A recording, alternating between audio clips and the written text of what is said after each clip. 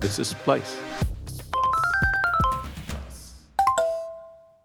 You're listening to a recorded session from Splice Beta 2022 in Chiang Mai. We've edited this, but only slightly. A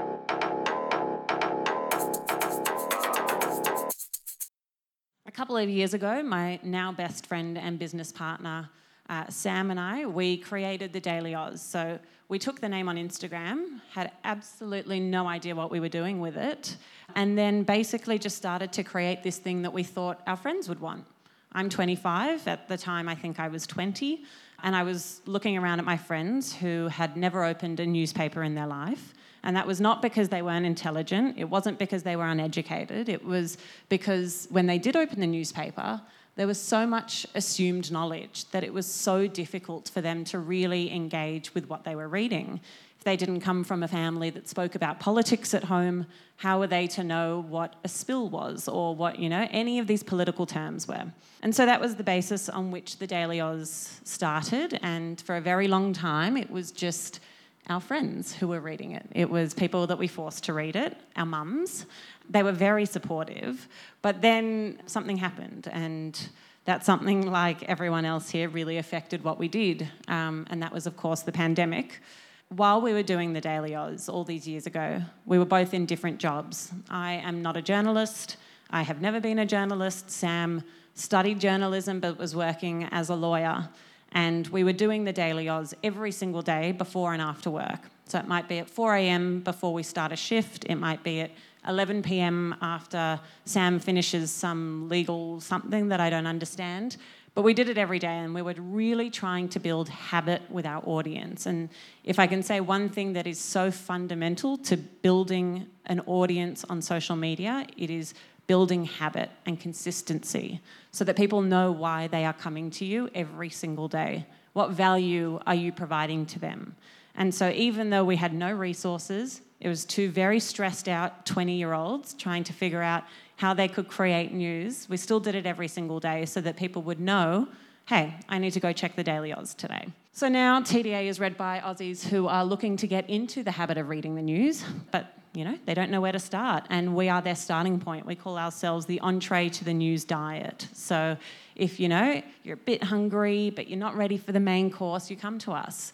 Come to us to start really getting into the systems and kind of the routine of reading the news. And so now we have over 400,000 followers on Instagram, which we come from a tiny place with not many people. So, big place, not many people. So that is quite sizable given our market. And we have since launched many other verticals, which I'll go into shortly. But that is the origin story. And here it just really sets out the problem and the solution that we were trying to fix. And even though the Daily Oz started as a passion project, we always identified a problem because there is so much information out there. There is such a saturation in the market. So if we weren't going to be providing value, there was no reason for us to be doing what we were doing. And so from day dot, we always had a problem and we always had a solution. And like we've heard from so many other speakers, having that mission and that value drive is fundamental to creating a sustainable business because it is not easy. There are ups and downs, but if you have that to drive you, it's a pretty good starting point. We started this thing called the Daily Oz. It had a couple of followers, and then COVID hit. And we suddenly had all of this information about what we could do, what we couldn't do, how many cases there were. In Australia, we got locked down. Melbourne was, I think, the longest lockdown city in the world. And so everybody was hungry for news and for information. And the thing that I always say as to why I think the Daily Oz took off in the way that it did is because with some news, very privileged people have no reason to read it. Politics doesn't directly touch them in the way that it does other people who rely on the government for money or who rely on the government for housing. And so suddenly we had this equaliser, that was COVID, that meant every single person had to care about what was happening in politics and what their leaders were saying and what the news was saying. And so we saw this very big surge in our followers during COVID, and so much so that we attracted the attention of some investors, and I know that we've all been through some of those wonderful sessions about investment, and for me it was a much easier experience. And that's, of course, recognising the privilege of living in Australia, of there being a very diverse ecosystem in Australia of funding. And so in February of 2021, Sam and I both quit our jobs because we had secured funding for the Daily Oz to just grow. And at that point, we had not a cent of revenue. We had no idea how we were going to grow the revenue. Crazy investors, don't know why they did it, but thanks to them for doing it. And it was at that time that we had to come up with our values as a company. If we were going to be taking on other people's investment, that is a serious responsibility, and we needed to guide this company forward with values that would drive us. And so we developed this. It was the quality, accountability, innovation, curiosity, and integrity. And all of that was based on what we understood about our youth audience. And so I guess I'll just stop here to explain a bit about our audience. So we know that 80% of our audience is under the age of 35, and we also know that the majority of those are women. Don't know why. We haven't done it on purpose. Everyone always asks if our thing is feminine. I find that insulting. Don't know what feminine news looks like, but I think news can be both feminine and masculine. And so it is none of those things, but we started growing, and what I attribute to our growth among women is that we had influencers who started sharing a lot of our work. And when we talk about engaging young people in the news, influencers must not be forgotten. They are so significant. I mean, I don't know about you guys, but I follow them a lot. I follow what they say. I am influenced by them. They're doing a good job. And so we had influencers who, during COVID, during Black Lives Matter, during the US election, whatever it might be, they were getting a lot of pressure from their followers to say something about these political things that were happening. But, you know, one of them was Miss Universe and one of them was somebody else. And she said, I don't know, like, why am I being asked to speak about this? And so what we saw was, because we delivered objective, digestible news, we had a lot of influencers suddenly sharing our news on Instagram. And so we started to see this growth really pick up, because influencers were sharing with their platforms, and then we were getting all of their followers coming to us. And this might be lost on a non-Australian audience, but we had one influencer who has a skincare brand in Australia. She's fabulous, and she shared us, and we got 36,000 followers overnight. And that is just, I mean, the power of somebody to do that is absolutely insane and blows my mind. And she's now an investor. So that's a nice little full circle. We knew what we wanted to do. We knew we wanted to create digestible news. We know we wanted to speak to young people. We saw that gap in the market. But how the hell were we going to make money? Still an answer I am looking for. But we created the Instagram first, then came the podcast. And then a week after we started the Daily Oz full-time, so I had quit my very stable job in government relations. Sam had quit his very stable job as a lawyer, and this might be nice for the meta people among us. But in Australia, there was a bit of a situation with the government and with big tech, which meant that suddenly, overnight, news was taken off Meta. And so just gone. It had been a long process, but it was gone. And so we're sitting in our office, which is the floor of a cafe, because you don't have an office when you run a startup and have no idea what you're doing. And we were like, right, well, there goes our whole business plan. Perfect. And so we had to diversify really quickly, and we had to pivot. And that is the agility of running a startup, and it is the most wonderful part, that you have to ask absolutely nobody for their consent to do something. You just do it, and you do it quickly, and there's no red tape. So we started a newsletter because, hey, if we can't exist on the platforms that we want to, we will try own our audience. And that's a big diversification method for making sure that no matter what happens out there, you have a direct connection to your audience. So we started the newsletter. It is a 7 a.m. weekday newsletter, much like the podcast is a 6 a.m. weekly daily podcast, which I regret every day taking the name The Daily Oz, because the Weekly Oz would have done just fine for my sleep, but here we are. And so it was these three products that were really reigning. We were growing, we were meeting thousands of young people. We felt on top of the world. And then TikTok. We're like, oh, right, TikTok. What do we do with that? I somehow, at 25, had become too old and out of touch with TikTok audiences, which was humbling. Thought I knew it, didn't. My videos did terribly. And so this year, very recently, we hired a 19-year-old who does our TikTok. And she is fabulous. She is wonderful. But the biggest thing that I learnt through our TikTok journey, through our Instagram journey, whatever it is that the success of our platform and of the way that we have managed to engage, we wouldn't want you, you're safe, you're good, we're good. We wanted to speak to young people, and what we have found is that the best way to speak to young people is to speak across from them. So it is not to speak down to them. It is not in your organisation to realise, we need to speak to young people. This is a problem. So-and-so, go do it. Lead the strategy. And so-and-so is not a young person. So-and-so does not understand the habits, the behaviours, everything there is to understand. And young people are not one block. We are very different, as, you and I and everybody is. But there are some things that make us a generation that are unique. We've all just come out of the last 3 years that changed our lives and our studies and everything else that, older generations might not understand to the same degree because they're at a different stage. And so what we learnt through all of this and through hiring a 19-year-old is speak across from your audience, because young people can tell the second that it is inauthentic, that it is a strategy.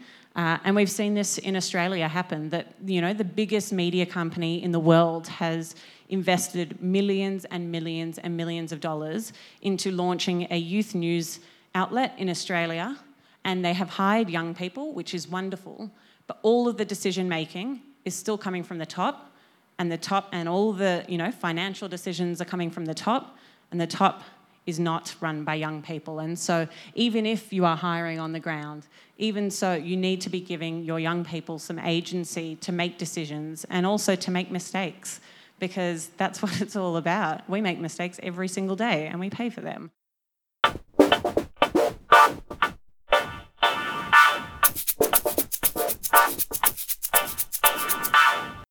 But that was all to say that we are just at the beginning of our journey. So though we have 400,000 on Instagram, 40,000 on newsletter, however many on TikTok, we are just at the beginning. There is a huge market, both in Australia and globally, to speak to engage with, and to relate to young people. And we have just started that, but it is such an exciting journey to be on. And I alluded earlier to the fact that very early on, we had investors, and investors wanted to understand how we were going to make money. And so I always joke that my co-founder, who is a very confident young man who just says whatever comes to his mind, was like, well, we're never doing advertising. We're doing things differently. Granted, we now do advertising, and that's our biggest revenue model, but you live and you learn. You just never say never, because unfortunately, though you might try to innovate and innovate and innovate, it is a difficult market, and when you are focusing on audience growth as your top thing, you need to take the revenue that you can at that time. So at the moment, we have got Instagram. This is an old deck, so I'll just kind of speak to it. But we have Instagram, where we put up Instagram story ads. And the reason that we don't do native content, so branded content, is because in Australia, like everywhere else in the world, there is a significant lack of trust in the news. And so when we look at the Australian media market, there are lots of publishers who will say, the best vaccines brought to you by AstraZeneca. And that is like mildly problematic when you are trying to get objective news. And so we have, it's gotten especially bad in the youth news space in Australia. I don't know if it's the same everywhere else, but certainly is at home. And so we have created a very clear delineation between editorial and commercial. And so every ad that is anywhere is very clearly marked an ad. There is absolutely no blurring of boundaries, because our most important commodity with our audience is trust. And so in saying that, we have a newsletter that I said goes out every day, a podcast every day. None of those have ever gone out without an ad in them, and they've been going for close to 2 years. And we are very selective about the partners that we work with because young people, again, I don't want to generalise, but in Australia are increasingly moving towards supporting for-purpose companies and brands. And so if we were to, for example, have an advertisement by a coal company, that would not work very well for us, and our audience would push back. And because we exist on social media, they tell us what they think all the time because we have this constant 24-hour loop of communication. So they will DM us, thousands of DMs, comments, everything. And it is so wonderful to have that real sense of community that you just write back and you tell them, thank you for this, we will take it on board. And we learn a lot from our audience through that. And it was through that we created this new polling aspect of our business because, ads are great, but we wanted to have some deeper engagement with our audience. And during COVID, we started experimenting with asking our audience questions on Instagram. So we would just put up an Instagram question and say, what do you think about not being able to leave your house, for example? And then overnight, we would get 90,000 responses. And very quickly, we could tell what the sentiment among our audience was. And we realised that this was something that was incredibly useful and incredibly difficult to get for a lot of other legacy publishers who continue to try to understand young people but perhaps can't reach them in the same way that we could. But Instagram was limited in the data that we could get from that. It was difficult to discern where these people were, what their gender was, whatever else, without manually doing that for 90,000 people. If Instagram would like to change that, you can. And so we decided to create an off-platform polling offering. And so we are taking people to our website. Don't judge me on our website. We are trying to make it better. It's a work in progress. But that polling is that we can now work with brands to say, if you want to know what young people think about, for example, there was a big horse racing event in Australia yesterday that is very controversial. If a brand wanted to understand whether they should sponsor that or not sponsor that, they could come to us to get a really great sense of what young people think about it. And we would tell them, young people hate it. You should not do it. But that is what we have learnt through polling. And so then we have video. Video is a tricky beast. Given that we exist primarily on socials and again, even more specifically on Instagram, we hired a brilliant video guy who had worked for CNN who came to us and was like, I'm going to do these amazing videos about, I don't know what, long form, like great exploration. And then we realised, well, no, you need to be doing Reels because Reels are the only way that our audience will see it. And so we have had to innovate. We think we have hacked the system by creating carousels of 1-minute videos that amount to, a 10-minute video. But it has been an amazing way for us to continue to do long-form video journalism. For example, last week, we sat down with the treasurer in our country to talk about the budget, which he had just handed down, and about an impending recession and all the rest. That's very difficult to put into a reel. So we made it 10 reels. And it meant that we could still have that content out there for our audience, but also play into what we understand about the algorithm and also about the priorities of the platforms that we exist on, because ultimately we are at the whim of these algorithms, and that is a huge risk to us. And again, one of the reasons why newsletter and podcast are so important.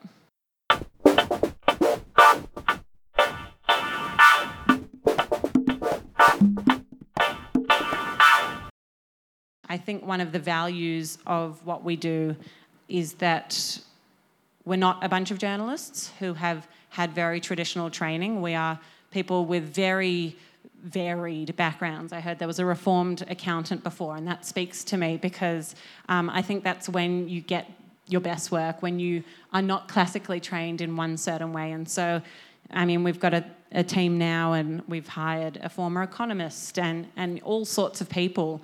And that's been a really great learning for me because we can then engage different facets of the young community and really appeal to them in different ways, not just through straight journalists and straight journalism, which has been fascinating. This is a bit about how we operate. So you'll notice one thing, big on colours, very big on colours. We have got 4 colours that we use over and over and over again, diagonally, always have. We have always had our lovely cup there, our coffee cup. It goes to say that we think that you should be reading TDA over a cup of coffee, that it shouldn't take you longer to be informed. And it is clear. There is no messing about. You know exactly what you're getting with something like this. Same here. We just had an election. I mean, not just. Time is morphing into itself. But we had an election recently in our country. And it was amazing because we worked with the Electoral Commission in our country to try get enrolment up for young people.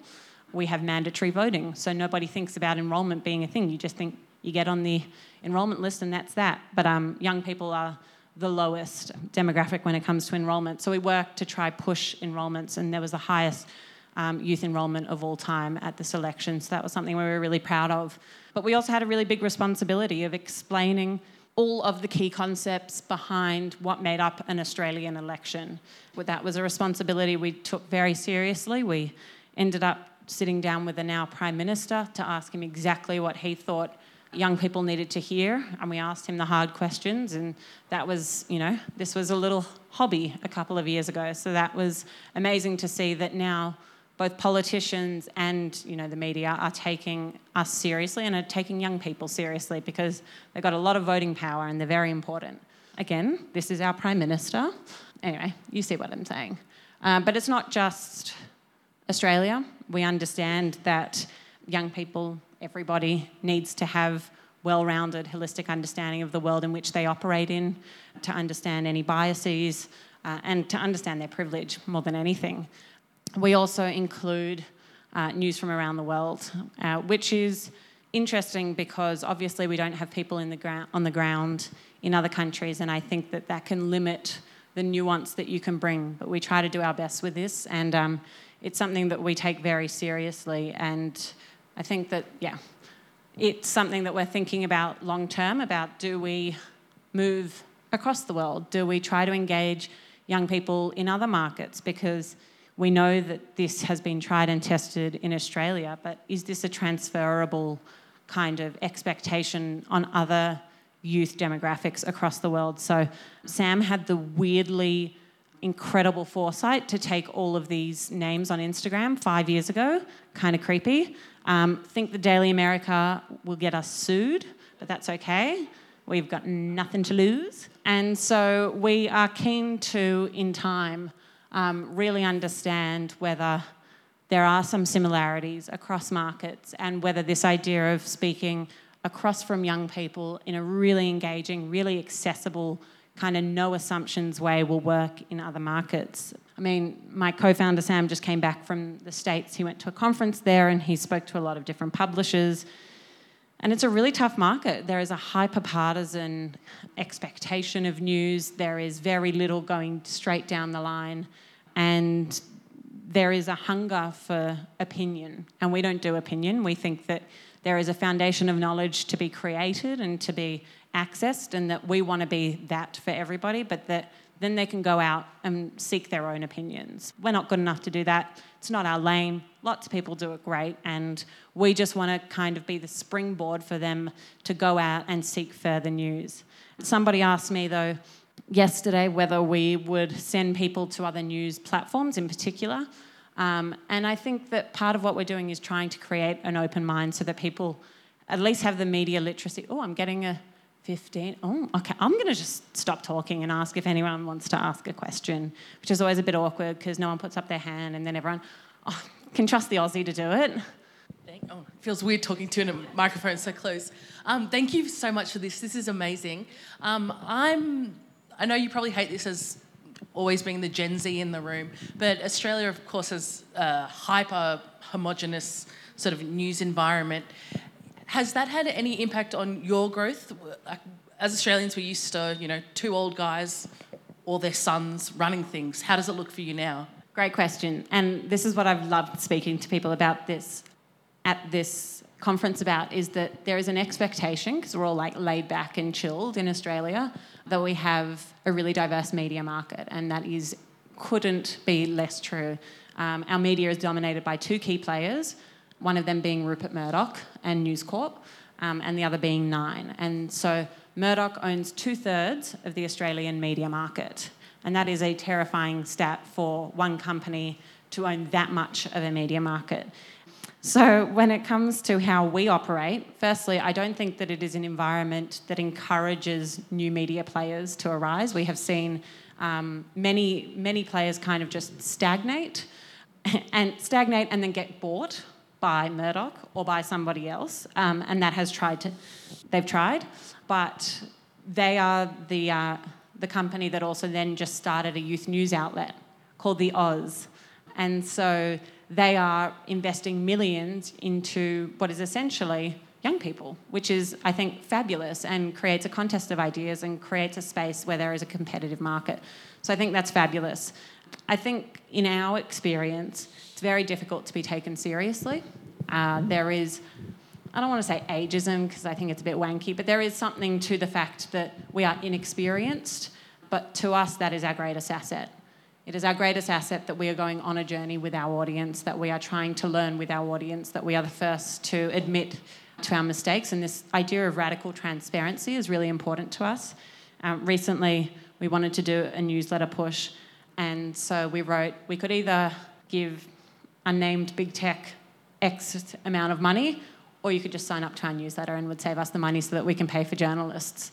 And that did really, really well. People love that honesty and that transparency. And so I have lost your question and gone on a bit of a tangent, but yes, a unique market that we are trying to navigate and hope that we are a sustainable long-term player rather than this blip in time that Murdoch just eats.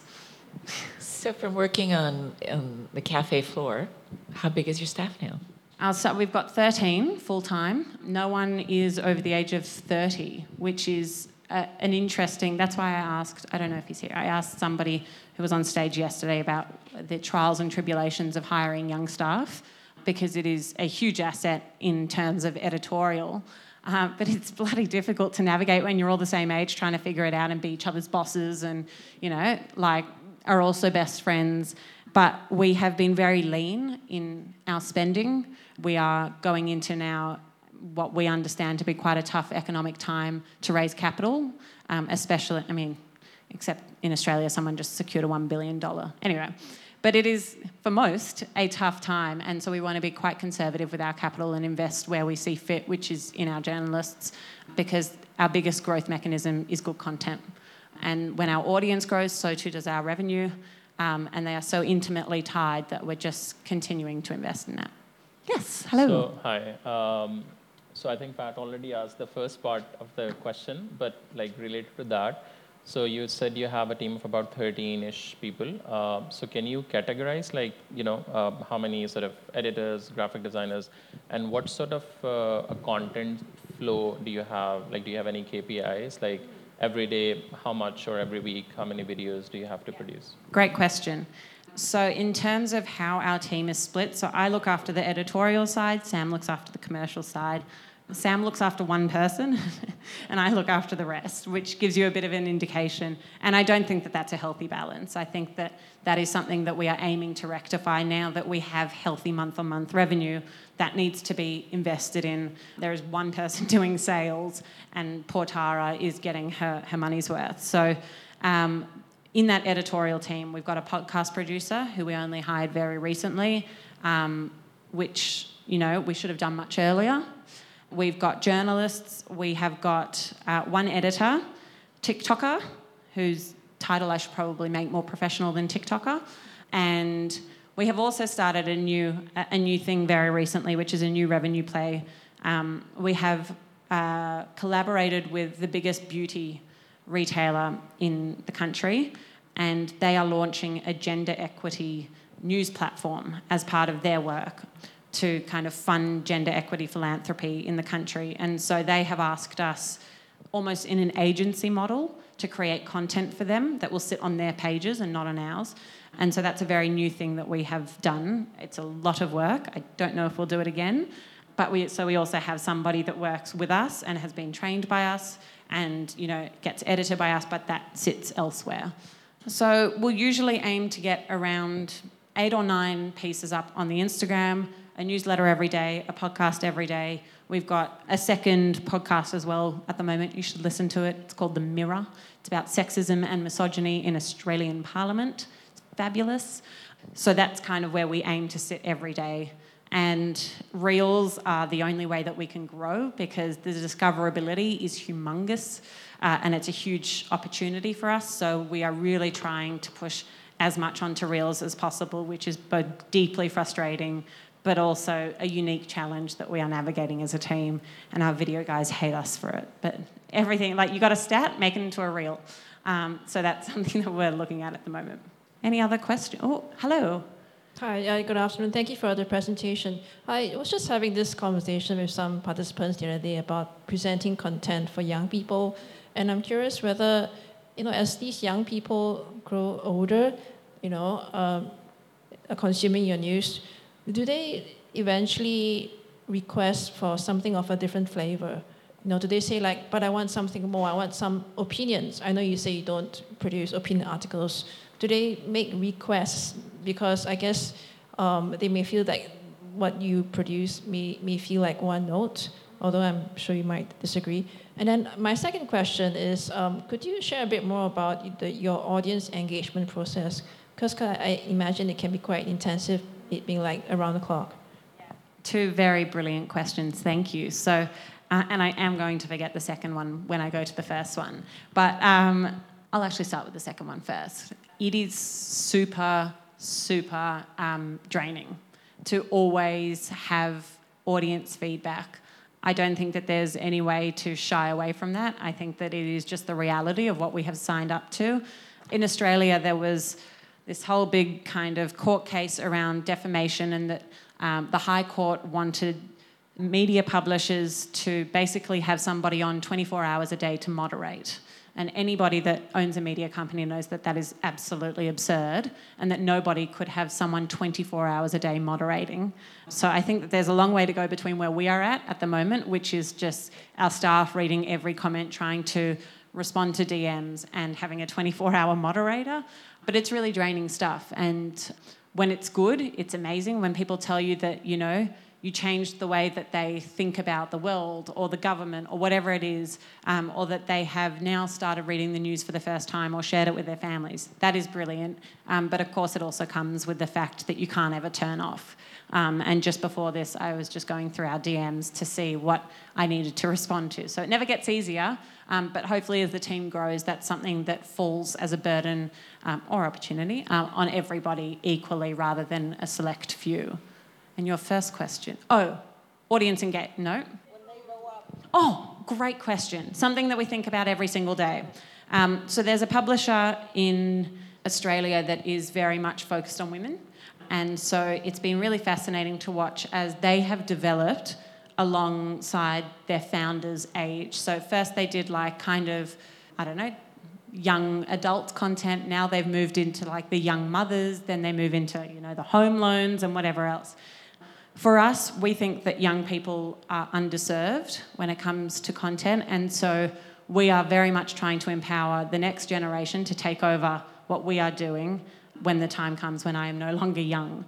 We don't see ourselves as graduating into older markets because, again, there are people servicing those markets. We think that our niche and what we can offer the most value in is this stage now, and so we hope to just continue nurturing that age group and create leaders, who are coming through the ranks through university now to continue to serve that, because I think that the adult market is not underserved, especially in Australia, and we'd like to see continual value provided to young audiences.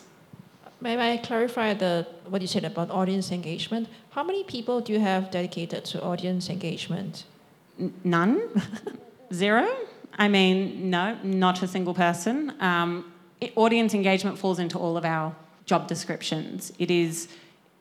Comes into our content, it comes into our editorial direction, it comes into our commercial, it comes into our videos. So we don't have a dedicated standalone audience editor or audience development person.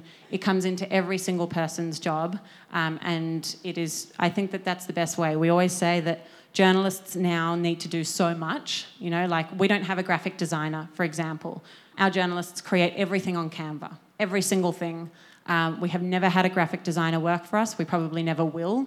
But it is built into what they need to be doing, which is create visually engaging as well as the content side of things. But we are, you know, a very small, lean team trying to do a lot. And so there are no specific audience people attached to that.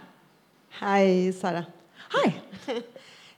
How do you funnel your users from Instagram to the other products? I think you said you have also a website. Yes. I think you said you have 40,000 subscribers to the newsletter. And of course, I suppose they are young people. Okay, so yeah, I'm interested on that.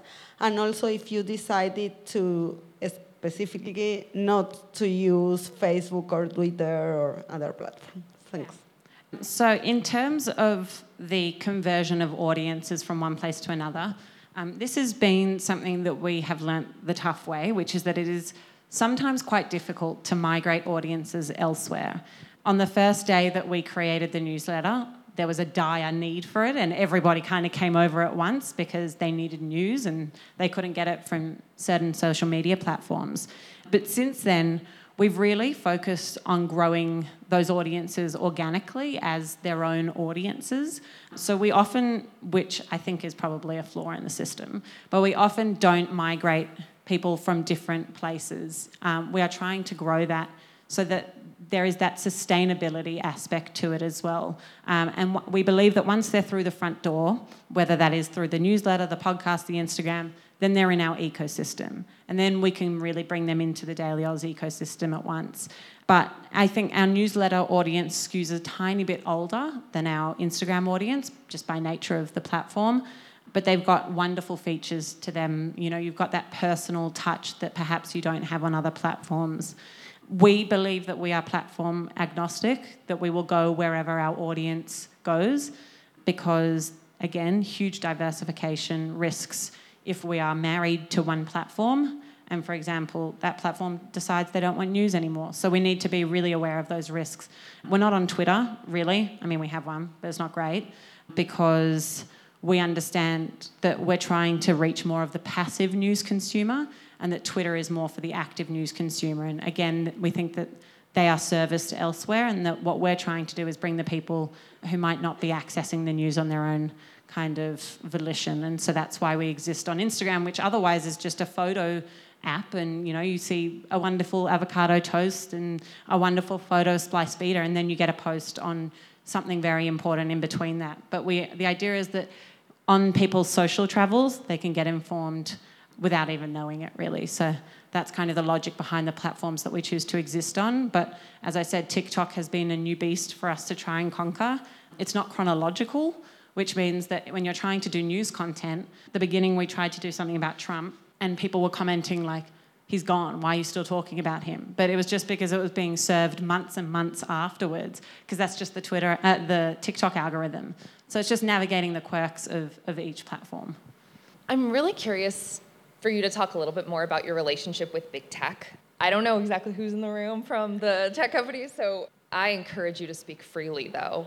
I'm really interested in if you had the opportunity to make recommendations or demands to these tech companies, what would you demand from them? Like on one of your first slides, you said something sort of criticizing the traditional news establishment as forcing users to go off platform.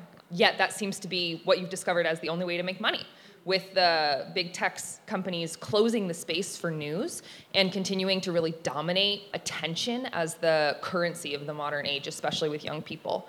So, especially coming from Australia, your laws have recently sort of pushed back against this model, which has been inspiring in some ways, but also made it a lot harder in other ways to navigate the system. So, great question. Yeah, make your demands.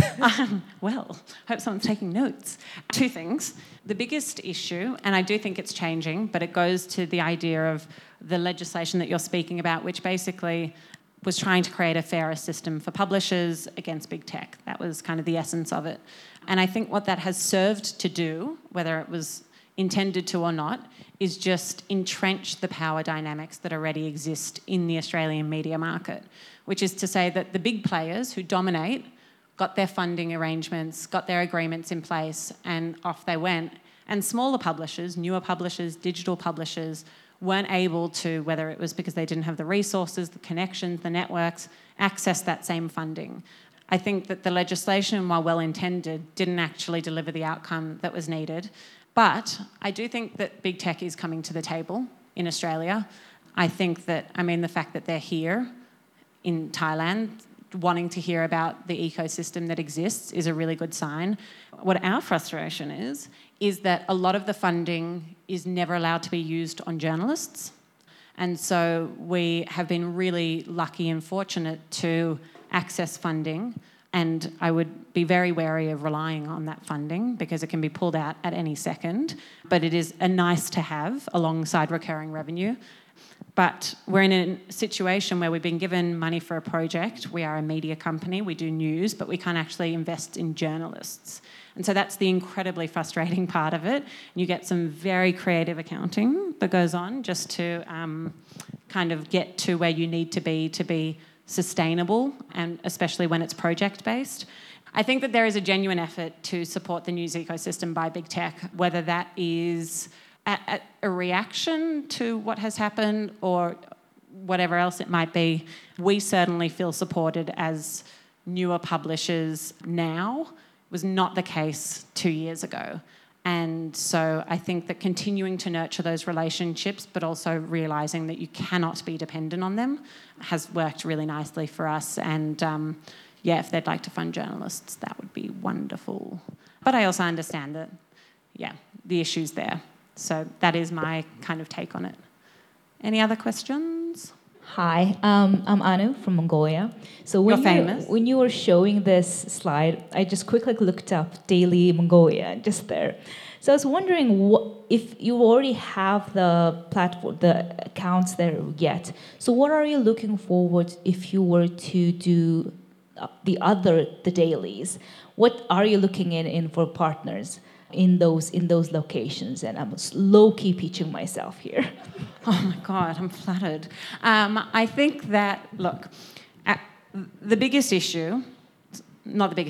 biggest thing for us is that we intimately understand Australian young people. We really get them. We are them. And so we've been having conversations about the Daily India and the Daily Mongolia. And I think that our hesitation is not wanting to miss the nuance of these markets. And that means hiring locally. It means having teams locally so that you can execute it adequately. But that comes with resources. And for us, it's this constant tension of we have not cornered the Australian market. There are a lot more than 400,000 young people in Australia who have Instagram, who care about the news. But we just are continuing to have to grow that. And so in our minds, it's do we continue to focus purely on that, or do we start to reach into different markets? And I think that this conference has told me that I must go into different markets, because I think that the greatest value would be that this works elsewhere in really diverse communities, and that it is something that can really float. But again, it's just that constant startup battle of how do you allocate very scarce resources. So stay tuned. We're good. All right. Thank you so much for coming, guys. You've been listening to a session recording from Splice Beta 2022. Let us know what you think. You'll find us on splicemedia.com. This is a Splice podcast produced by Norman Chella at Podchaser.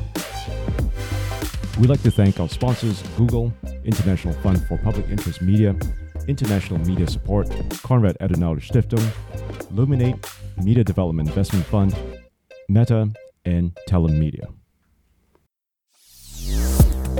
This is Splice.